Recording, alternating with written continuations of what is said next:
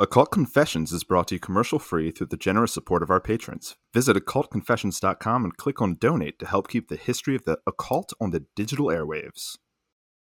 Today, we bring you part 2 of our discussion of the Black Mass. In the last episode, we talked about how the legend of ritual evil was wielded against minority groups in ancient and medieval Rome and Europe. Today, we move into the Renaissances and modern period with tales of witchcraft accusations and a popular false narrative of priestly abuse at a convent in Montreal. James is back, captain of the table, James Kaplanges. Hello, everybody. Olivia Littoral, Grandmaster. Hello. My name is Rob C. Thompson. Let's get back into these Black Masses.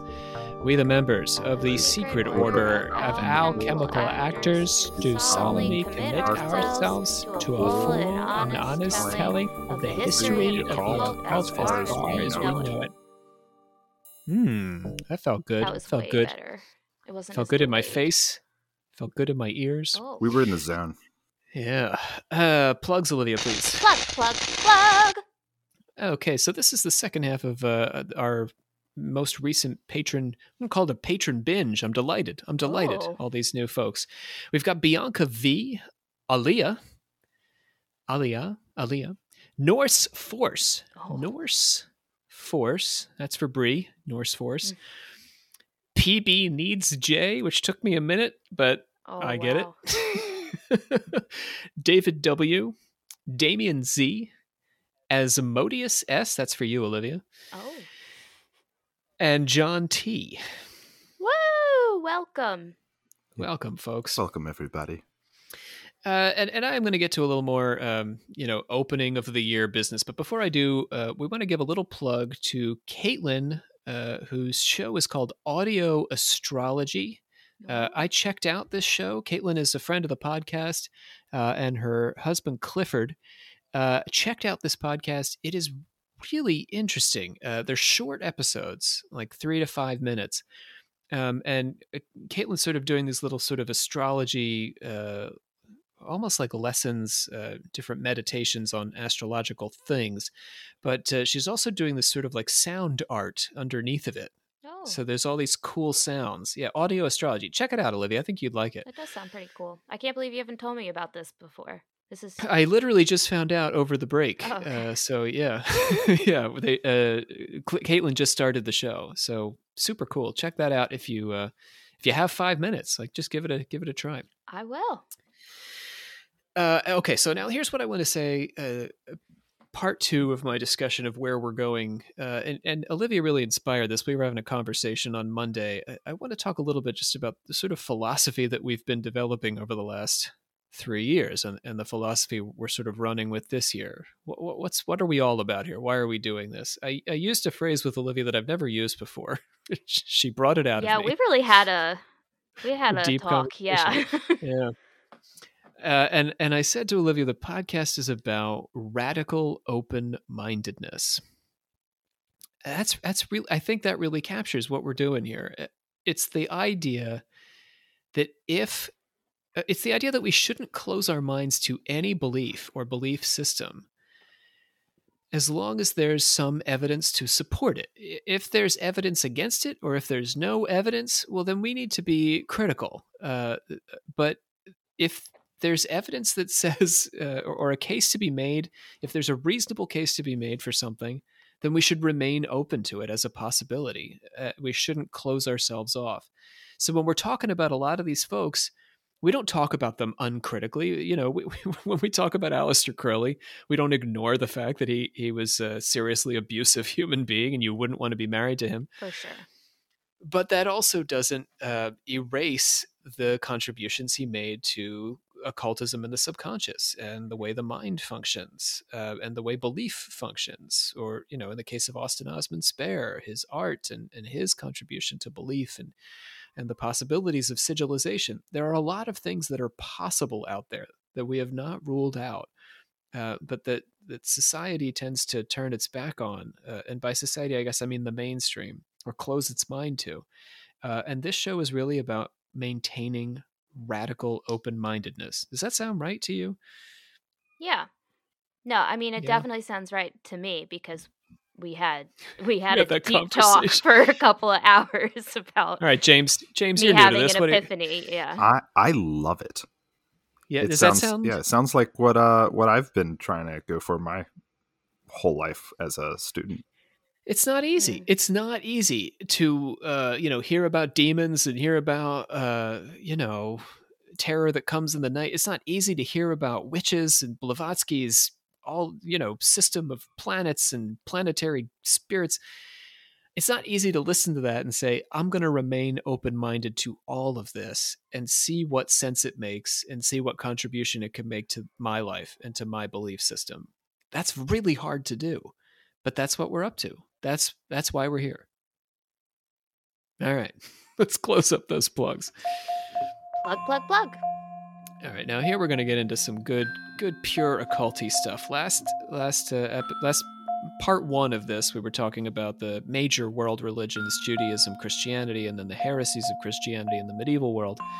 Now we're going to move into witchcraft accusations. So this moves us from the 1200s into the 1400s, 1500s, some 1600s. Prosecutors leveled charges of ritual evil in the form of a black mass on the heads of early Renaissance witches. Now, again, as I've said many times, the extent to which there were actual witches in the way we think about Wiccans today is highly debatable, particularly in the Renaissance period. But there were folk traditions and folk beliefs that people adhered to that would often result in them being called witches, even if they didn't think of themselves that way. So what did people say about witches? How did they accuse them of ritual evil? Let's start with the Malleus Maleficarum, a book we can't get enough of. It makes allusions to a black mass, suggesting an underlying folk tradition, but as opposed to author Jacob Sprenger's detailed ideas on how witches get in the way of human and animal reproduction, Sprenger's commentary on the black mass is actually relatively sparse. He doesn't have a lot to say on this subject. Still, it does feature some common but sensational elements of the black mass the way we've been discussing it going back through history, now 1,400 years. Except that now Sprenger is ascribing those things to so-called witches. Here, the devil asks for some classic black mass activity. The devil demands an oath, and then... And the devil asks whether she will abjure the faith and forsake the holy Christian religion in the worship of the anomalous woman, for so they call the most blessed Virgin Mary, and never venerate the sacraments, and if he finds the novice or disciple willing, then the devil stretches out his hand, and so does the novice, and she swears with upraised hand to keep that covenant. He adds, finally, that she is to make certain unions from the bones and limbs of children, especially those who have been baptized, by all which means she will be able to fulfill all her wishes with his help. He's saying grind them up. Grind them up. Okay. Yeah. That's enough for me. That's I'm out. enough for you. Yeah. Okay, you're not going to participate. So I want to jump to the 19th century because this is a book we haven't discussed, but it's a fascinating book. We've talked about a lot of accounts of witchcraft, but this one is by a French historian, by Jules Michelet. And he compiled what I consider to be one of the most interesting and strange accounts of the Black Mass in his book La Sorcière. So, 19th century guy talking about Renaissance witchcraft. According to Michelet, in France, the Black Mass emerged after the year 1300. For French Catholics, this was a period during which the country was under the thumb of the English crown and the church had splintered because of the Great Schism. James knows about that schism. Yes, the Great Schism that separated the Christians the first time, right? Yeah. The Greeks from the Catholics. Shipped you on east. Mm-hmm. So that you could worship in a dome. Yeah, they're like, go back to Byzantium. Right. So, worshippers sought to provoke Jesus with this Sabbath, bidding him to thunder on the people if he can and laughing when he did not.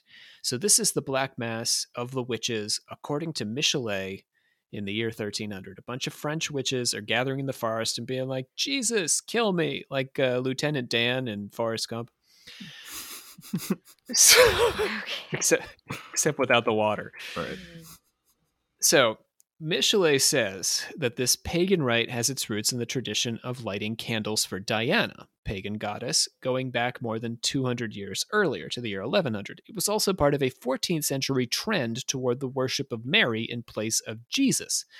So he's a little concerned about this goddess worship. The elevation of the Virgin as the object of veneration, not only with Mary, but across the culture, is a source of concern, because we have our patriarchy, after all, to maintain. In Michelet's imagined French Black Mass, women serve every office, including priestess, human altar, and the one who pledges Holy Communion, representing a kind of redemption of Eve in her temptation in the Garden of Eden. So women are at the center of every aspect of the Black Mass. Yeah? What's the problem so far? Yeah, I don't see it. Chicks, man. Too many chicks. It's a vagina party up in here. It's a donut party up in here. Hell yeah. So, okay, but let's get some sausages on over. A black, shaggy wooden devil, possibly Pan or Priapus, sits at the center of the ritual. Then come the denial of Jesus, the paying of homage to the new master, the feudal kiss, like the greetings of the temple, when all was yielded without reserve, without shame or dignity or even purpose, to Pan or Priapus. Following the old pagan form, she sits a moment upon him in token of surrender, like the Delphian Ceres on Apollo's tripod. After receiving the breath of his spirit, the sacrament of his love, she purifies herself with like formal solemnity. Thenceforth, she is a living altar. She sits on this guy, is what Michelet is saying. Like an oracle sits on a tripod. She sits on his, presumably, penis. Good. Good. That's as it should be. Yeah.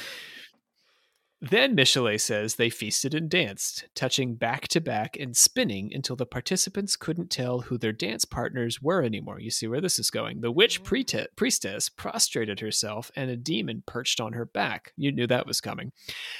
You know, you didn't. And then said the credo and made the offering.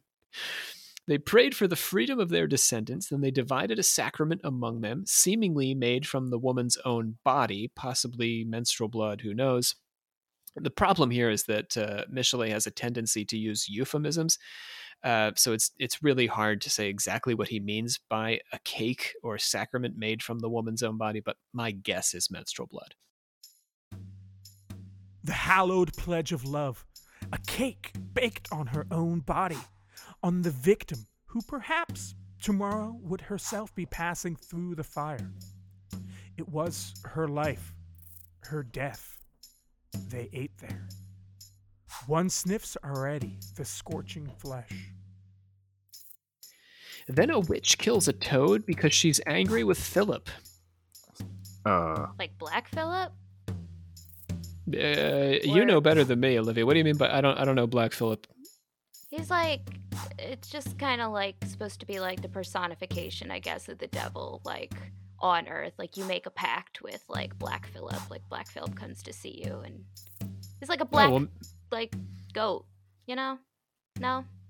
Yeah, you know, Michelet really could have used you because he had no idea who Philip was. Well, I'm just assuming, but maybe that. No, you're probably right. It makes good sense to me. Okay. I win. Oh, sorry. So we have to find Philip. In mockery of the Agnus Dei and the breaking of the Christian host, she brought a toad dressed up and pulled it to pieces. Then, rolling her eyes about in a frightful way, she raised them to heaven, and beheading the toad, uttered these strange words. Ah, Philip, if I had you here, you should be served in the same manner. Yeah, we better find Philip because they're gonna kill him. They're gonna do some horrible things to Philip. Oh God! Well, I don't know then if that's the right thing. I think Philip finds you, but so is that saying you would also kill him, or yeah, you would Phil's on the chopping block. Yeah. Oh, damn. Okay, well, this is, I don't know, this is different for me then. Watch your back, Phil. Since God does not strike the witch down for this blasphemy, the congregation concludes that they've triumphed over Christianity. Demons dance around and jump over the flames, mocking hellfire, biting the heads off of toads, because not enough toads can die for a black mass, right? You can never have enough dead toads. Nobody's at a black mass and says, you know what, there are too many dead toads around here. Is that because, like, they were, like, familiars? I guess just Or is because that, they like, were... a later association?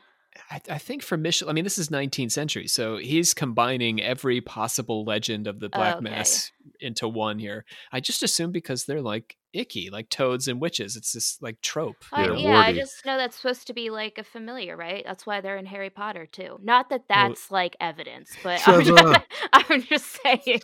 Anyway, profound research that J.K. Rowling did for those books. Oh no, not her.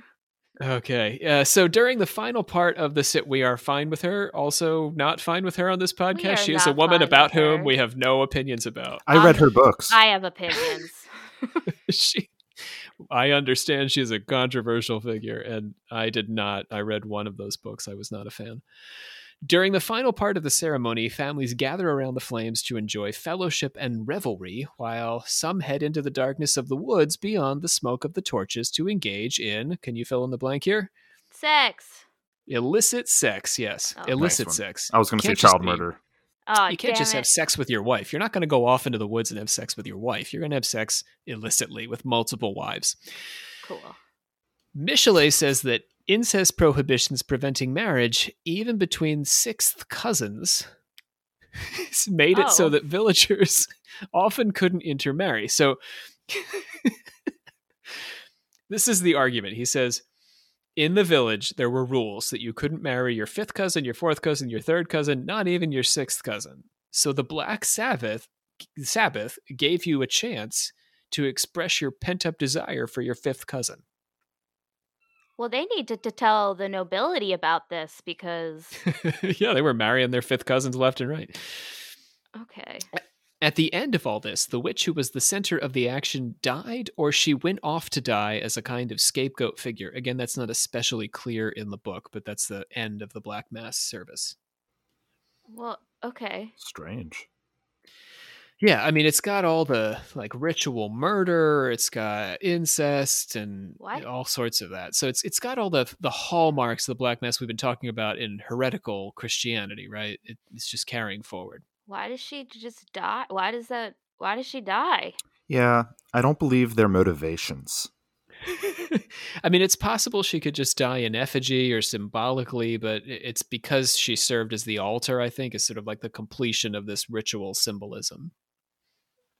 The goddess. So does someone kill her, or she just withers away?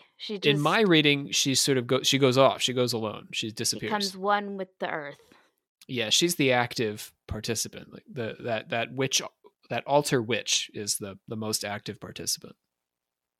Okay, so they're not the one that's like making any kind of connection. This isn't about that. No, it's not about that. Got it. So now I'm going to go ahead and discredit Michelet. He expresses admiration for Sprenger's Malleus Maleficarum and lists the registers of the Inquisition as one of the handful of sources from roughly the time period that he's writing about. These are not, of course, accurate sources because, as we discussed in our last episode, people who were confessing to ritual evil and Black Mass rites of all kinds were generally coerced. The confessions came from the people who were interrogating them, not from the people themselves. It was just bad science. Bad police work.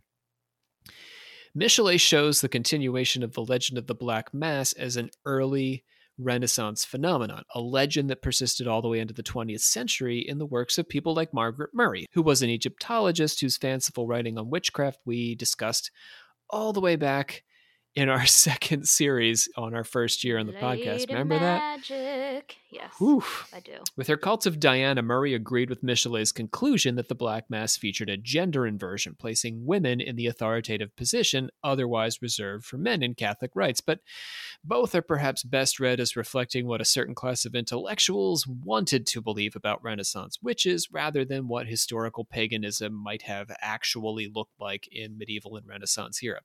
I'll say again, as I said at the beginning, when we talk about witchcraft in the Renaissance and the medieval period, by and large, we are not talking about people who are actively participating in some sort of organized movement.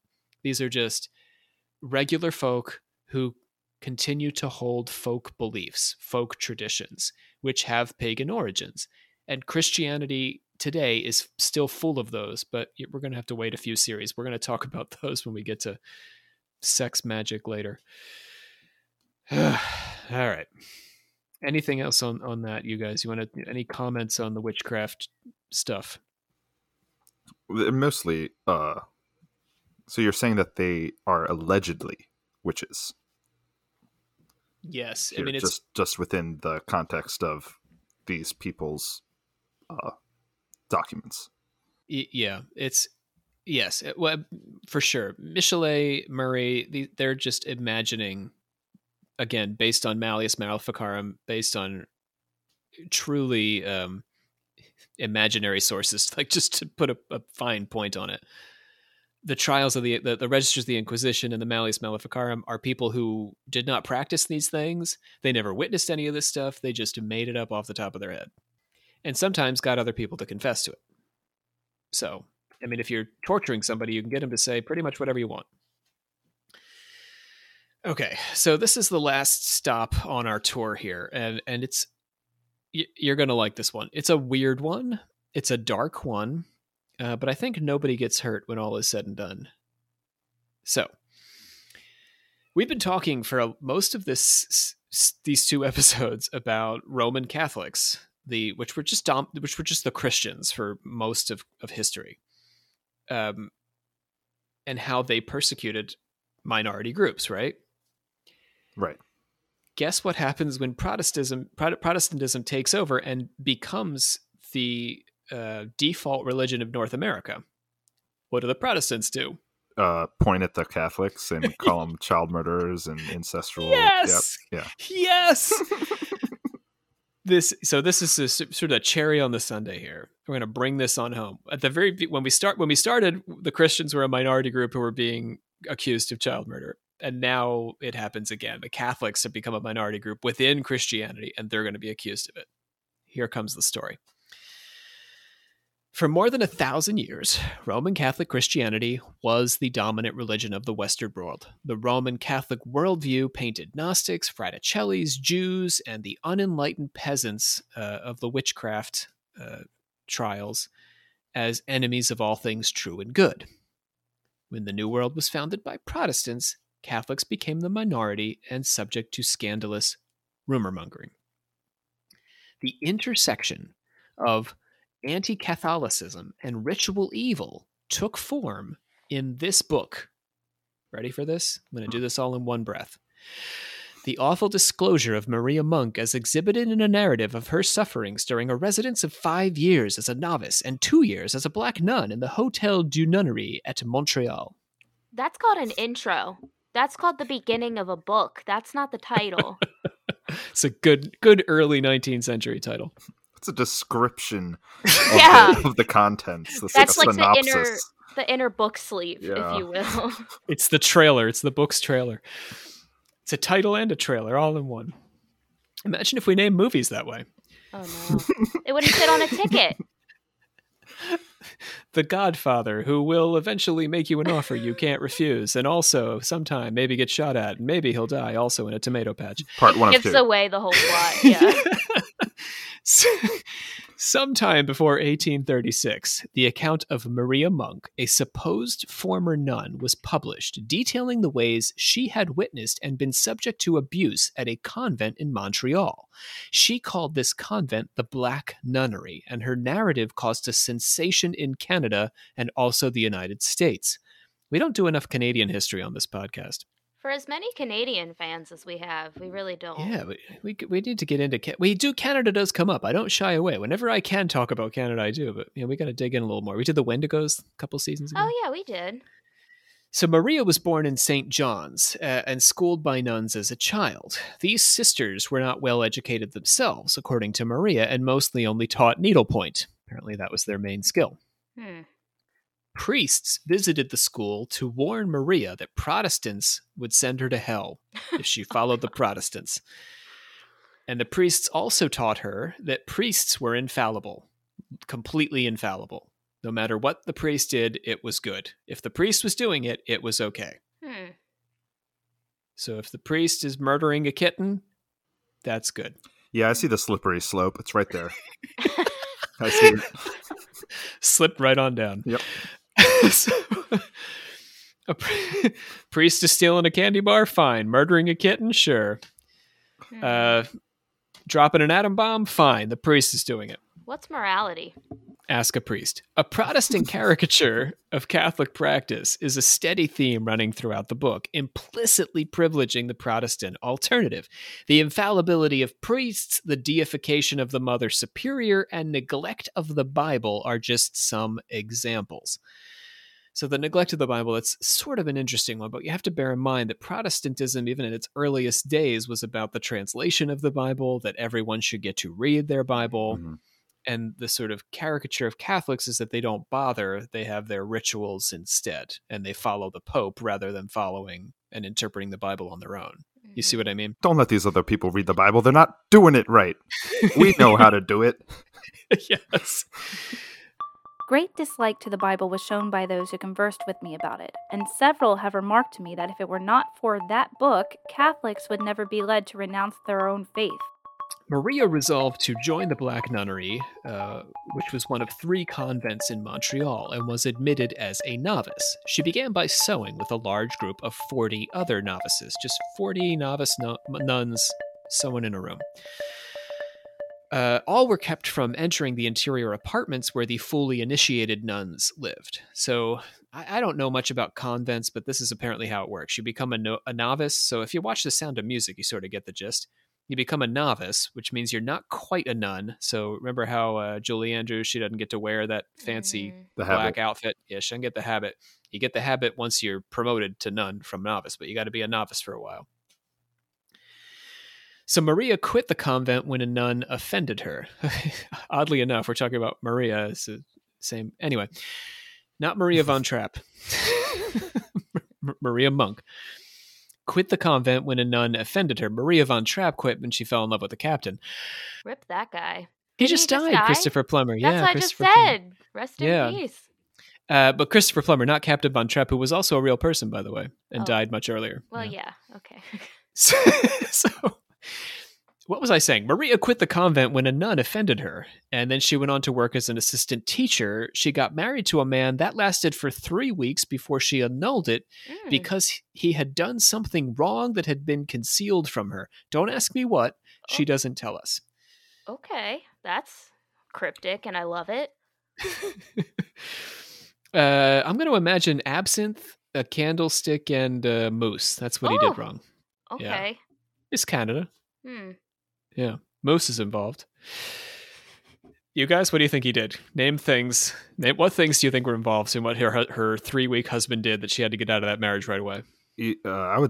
My mind went to just like annoying things, like leaving his fingernail clippings on the floor. I was thinking like he left the toilet seat up, but I was like, they probably didn't. That's not how that worked back then. No, I got a whole Clue scenario in my head. Like this is hardcore. Oh, it doesn't take much. If she had the right to just annul it that fast, I mean. 3 weeks. In and out. Well, she was a nun. She was a novice. Okay. Anyway, she wanted to get back into the nunnery, and her friend vouched for her purity during the period of her absence. Incidentally, she did not mention to the Black Nunnery that she had gotten married. So then, okay. So she was just like, no, we didn't consummate it and dipped.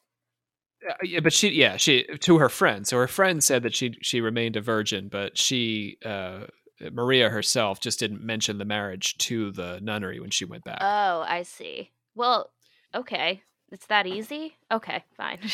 There's no social media back then. That's not like they could Right, like they look couldn't back through update. Instagram, yeah, and be like, "Who's this guy?" He's What not are these tagged. toenail clippings? What is this picture of toenail clippings? Why is there a moose in the window? So, all right, so now let's get into. So Maria's a novice. She gets admitted into the nunnery. She becomes a nun. Mhm. Let's get into that. So the ritual to join the convent as a full nun was somewhat surreal. To take the veil, which is what we call it when you become a nun, she laid in her own coffin, which they said would be used again at her death. Oh, hell no. Sort of gothy, yeah.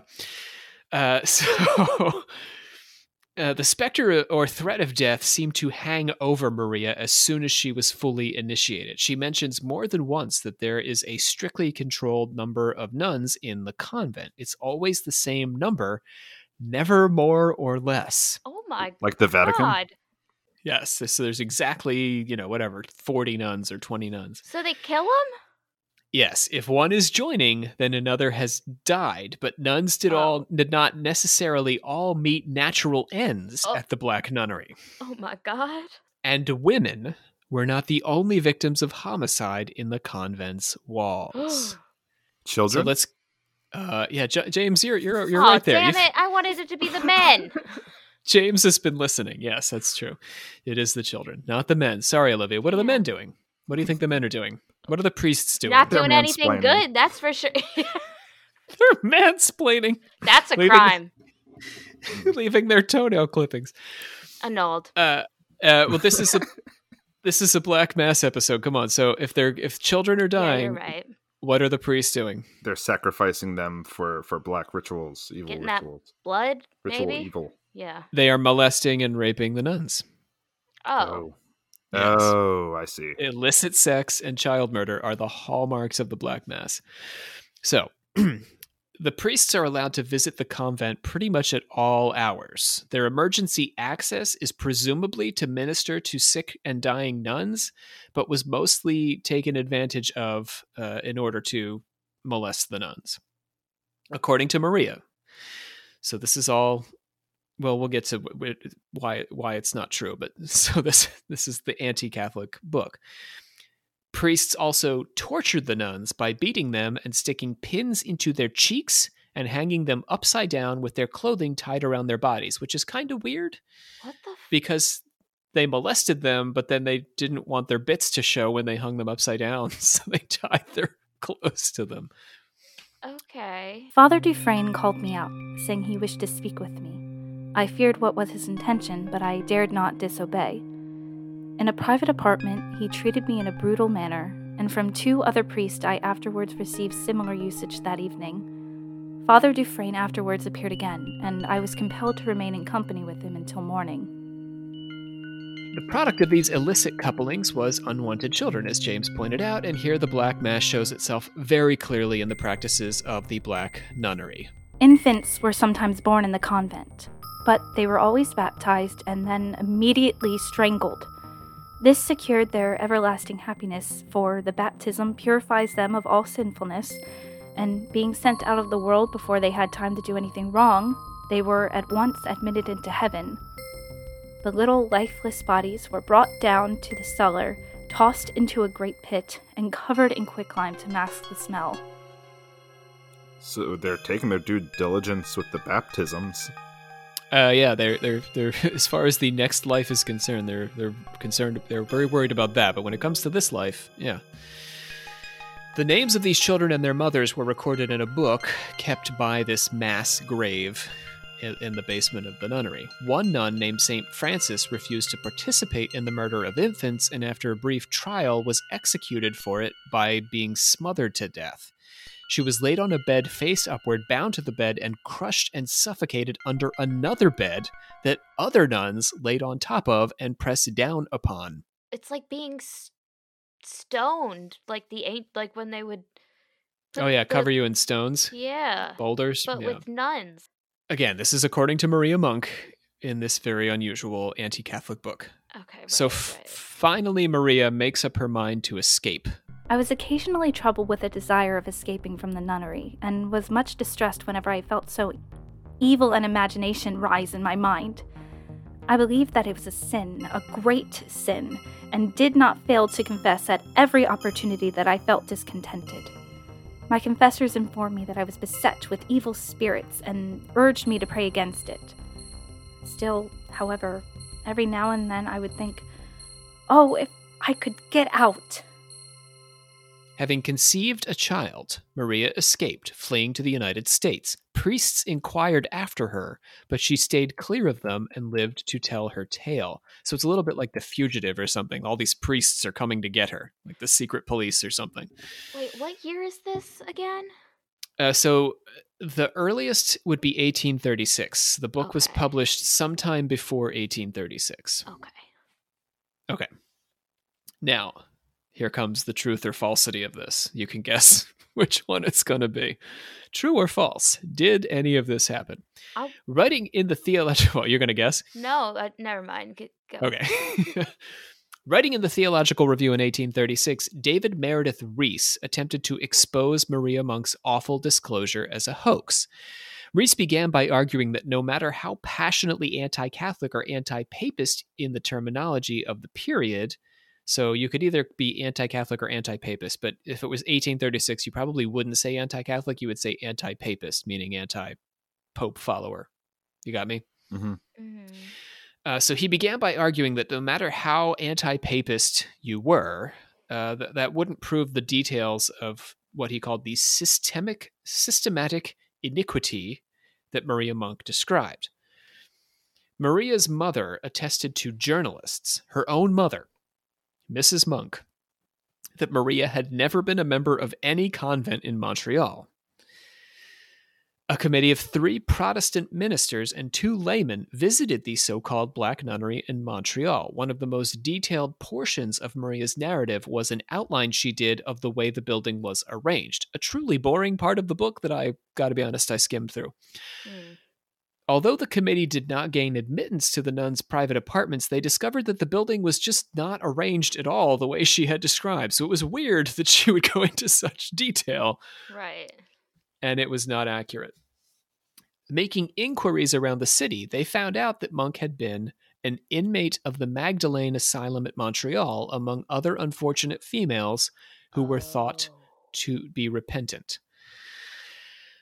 Yeah, so much of Maria's account, it turns out, was a distorted reflection of her experiences in the asylum and not actually at the convent.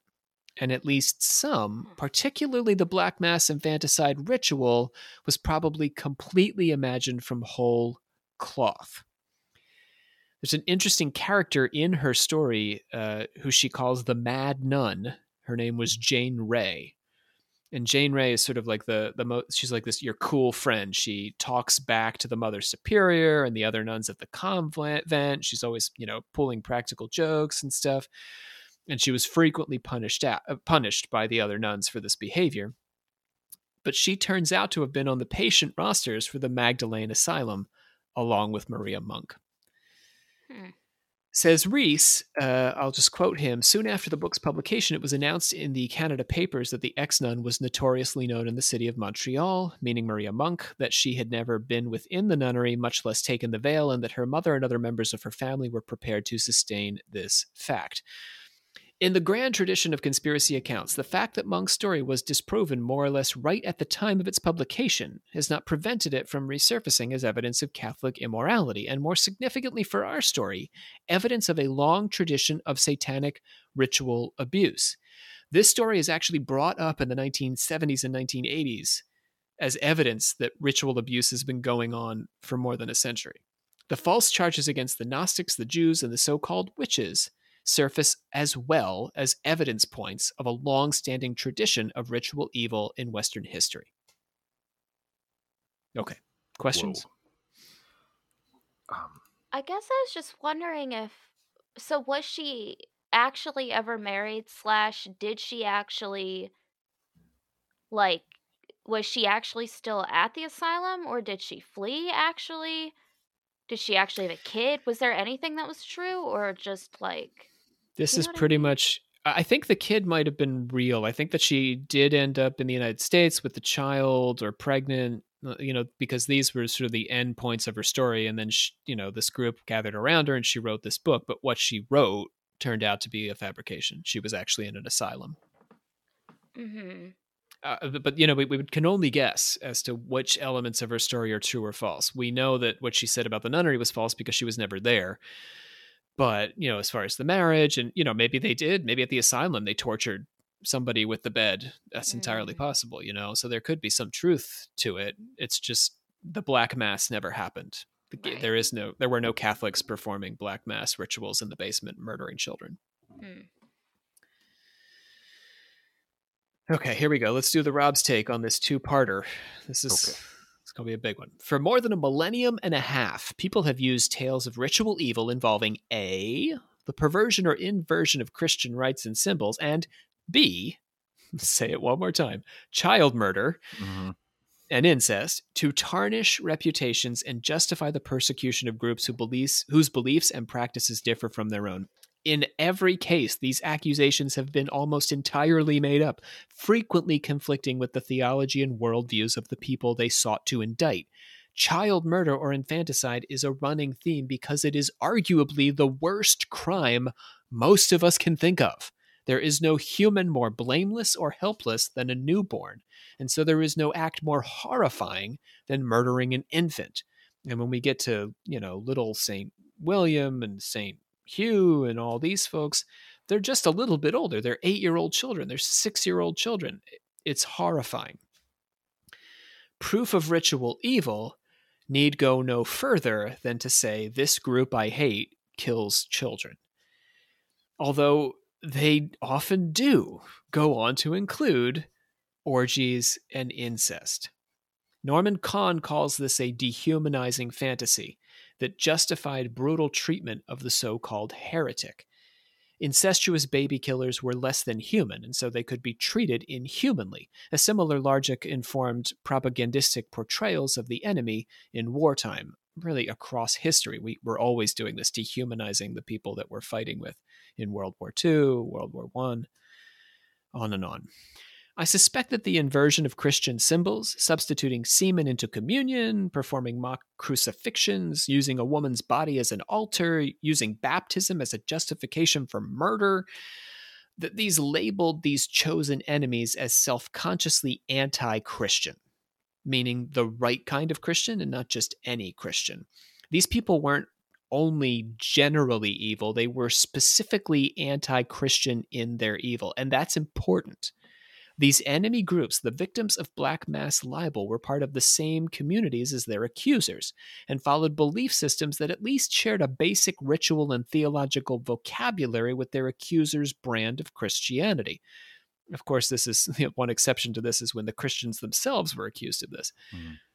But they were different enough to cause fear and dread, but not so different as to be irrelevant, is the point I'm trying to make. Gnostics shared Roman Catholic Christians' belief in Christ.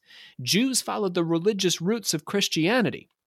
Most European Christians practiced pagan customs and held pagan superstitions, as we can see in our Christmas trees and Easter eggs. And Catholics, like Jews to Renaissance Roman Catholics, were the root religion of their Protestant detractors. So all of these people calling each other evil are incredibly close together in belief systems. It's not like we're talking about a Scientologist and a Mormon.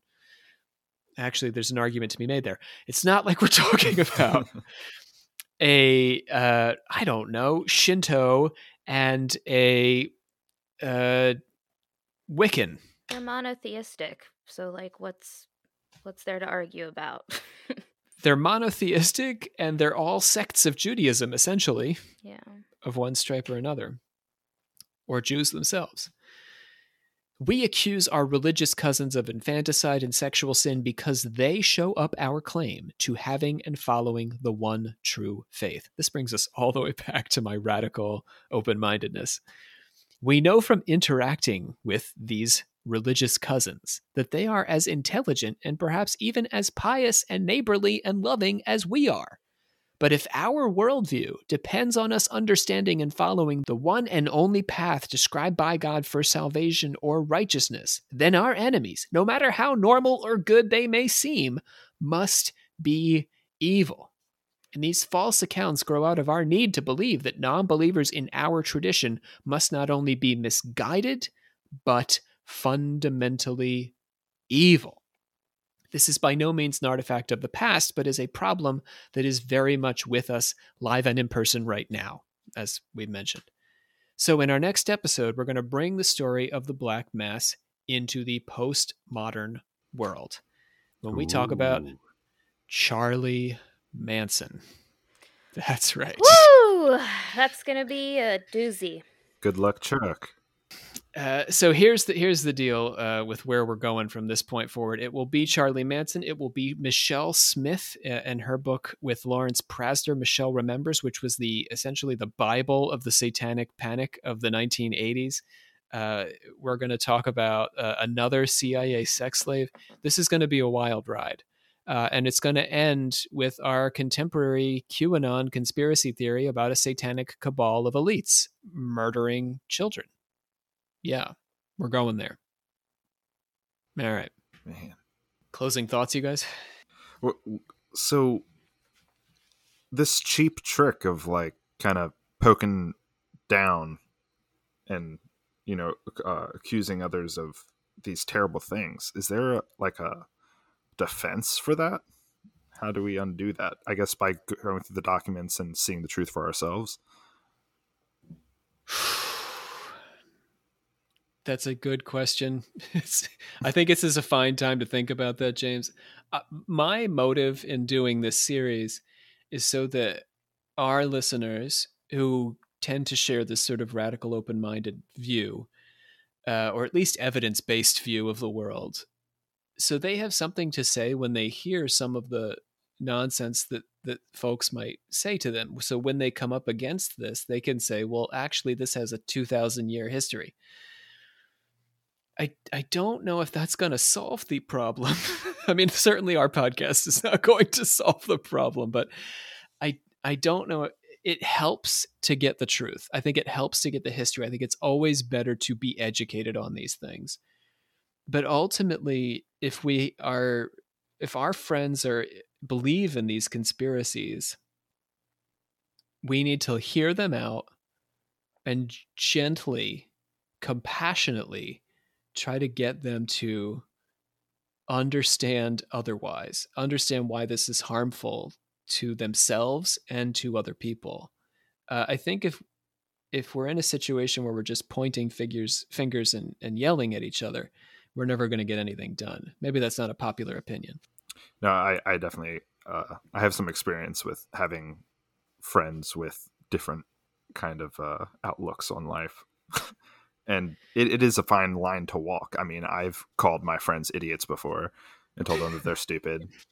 That doesn't help. In fact, it just makes it worse. So, yeah. A calm dialogue, I guess, can do something. Yeah, and informed. Yeah, a calm, informed dialogue. I think that's what we're trying to encourage here. And we're going to help inform everybody, because most of us don't walk around with this kind of like depth knowledge of where these ideas come from. But we know when we hear them that they're wrong, that they're not evidence-based. And when we talk about radical open-mindedness, that doesn't mean when we hear a conspiracy theory that we know is inherently wrong, that we're open-minded to it. I mean, I guess we're open-minded until we know that it's nonsense. We can sort of smell when something feels off, and we can do the research and find out. The odd thing is that the folks who spout these things will say, well, you got to do your research, right? I mean, that's the line. Oh, well, it's this satanic cabal. Look it up. Yeah, look it up.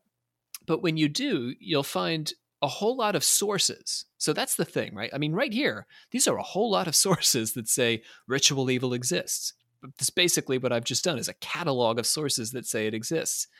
But if you just go a little bit under the surface, you realize that they are fabricated, that they've been disproven.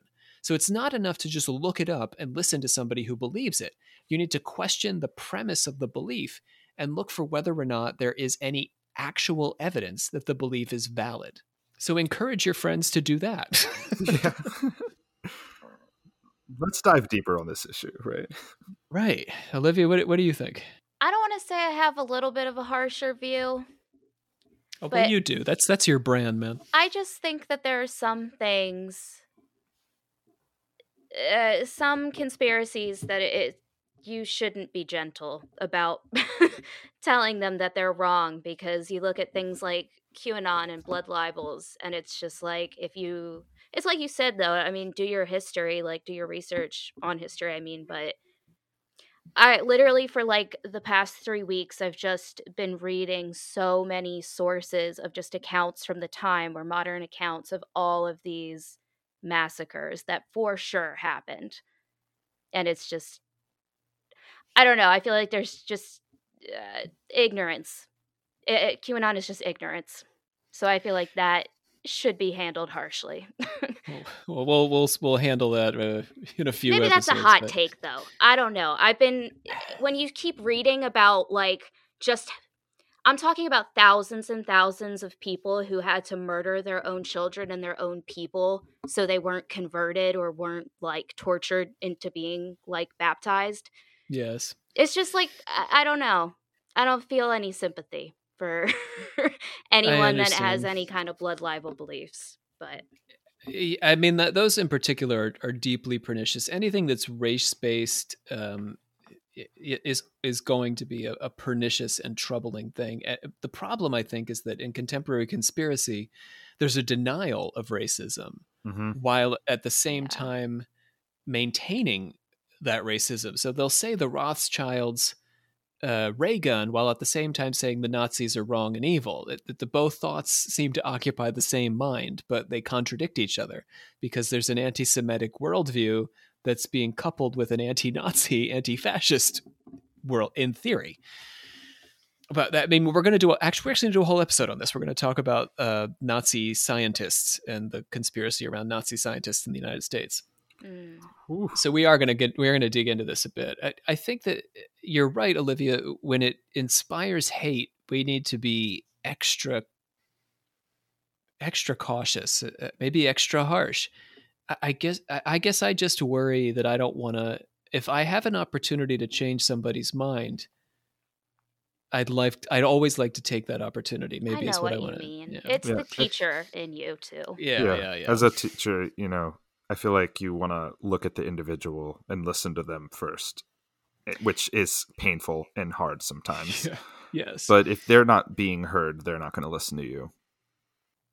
And Q is so broad, and they encompass so many different beliefs that, if I were to really do a deep dive, and we're going to look at specifically the Satanic Cabal stuff, which is wrong and a myth and made up and problematic. But I have said, when we talked about Kathy O'Brien, for example, that we need to be suspicious of the rich and elites, and we need to be, have a sort of, anyway, that there's the conspiracy has a logic to it in that fashion. Right. But it stops at the point where it's inspiring.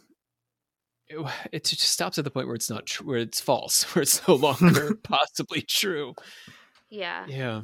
It's just, I mean, it's like when you look at history and the fact that blood libel is just continued through history because people keep writing it down and passing it down in a certain way with certain context, whether it's true or not. And it's just like, you're just continuing that. Mm-hmm. But right.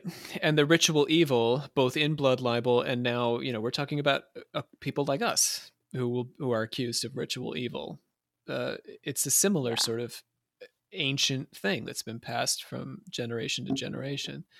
So that it really needs to be dealt with. So we're going to do it on the podcast, and we're going to try to keep an open mind. But the real goal is to give all of you the tools to understand where this stuff comes from and why it's a problem. All right, let's gong it out into the order of confessors. Jason Wilkins thinks we're offering up lighthearted fun and education. Oh my god. That was perfect. Perfect timing. That was perfect. Yep. He's a fan of history, especially stories outside the standard school curriculum. Absolutely. And we're accompanying Jason on his hour-long commute through traffic jams and near-death experiences. Oh my god, be safe. Yeah. Yeah, it sounds like fun. ALWX 1109 says, oh my god. Alwix 1109. Okay. Alwick says fantastic, well researched, fun and lighthearted. Wow, this is.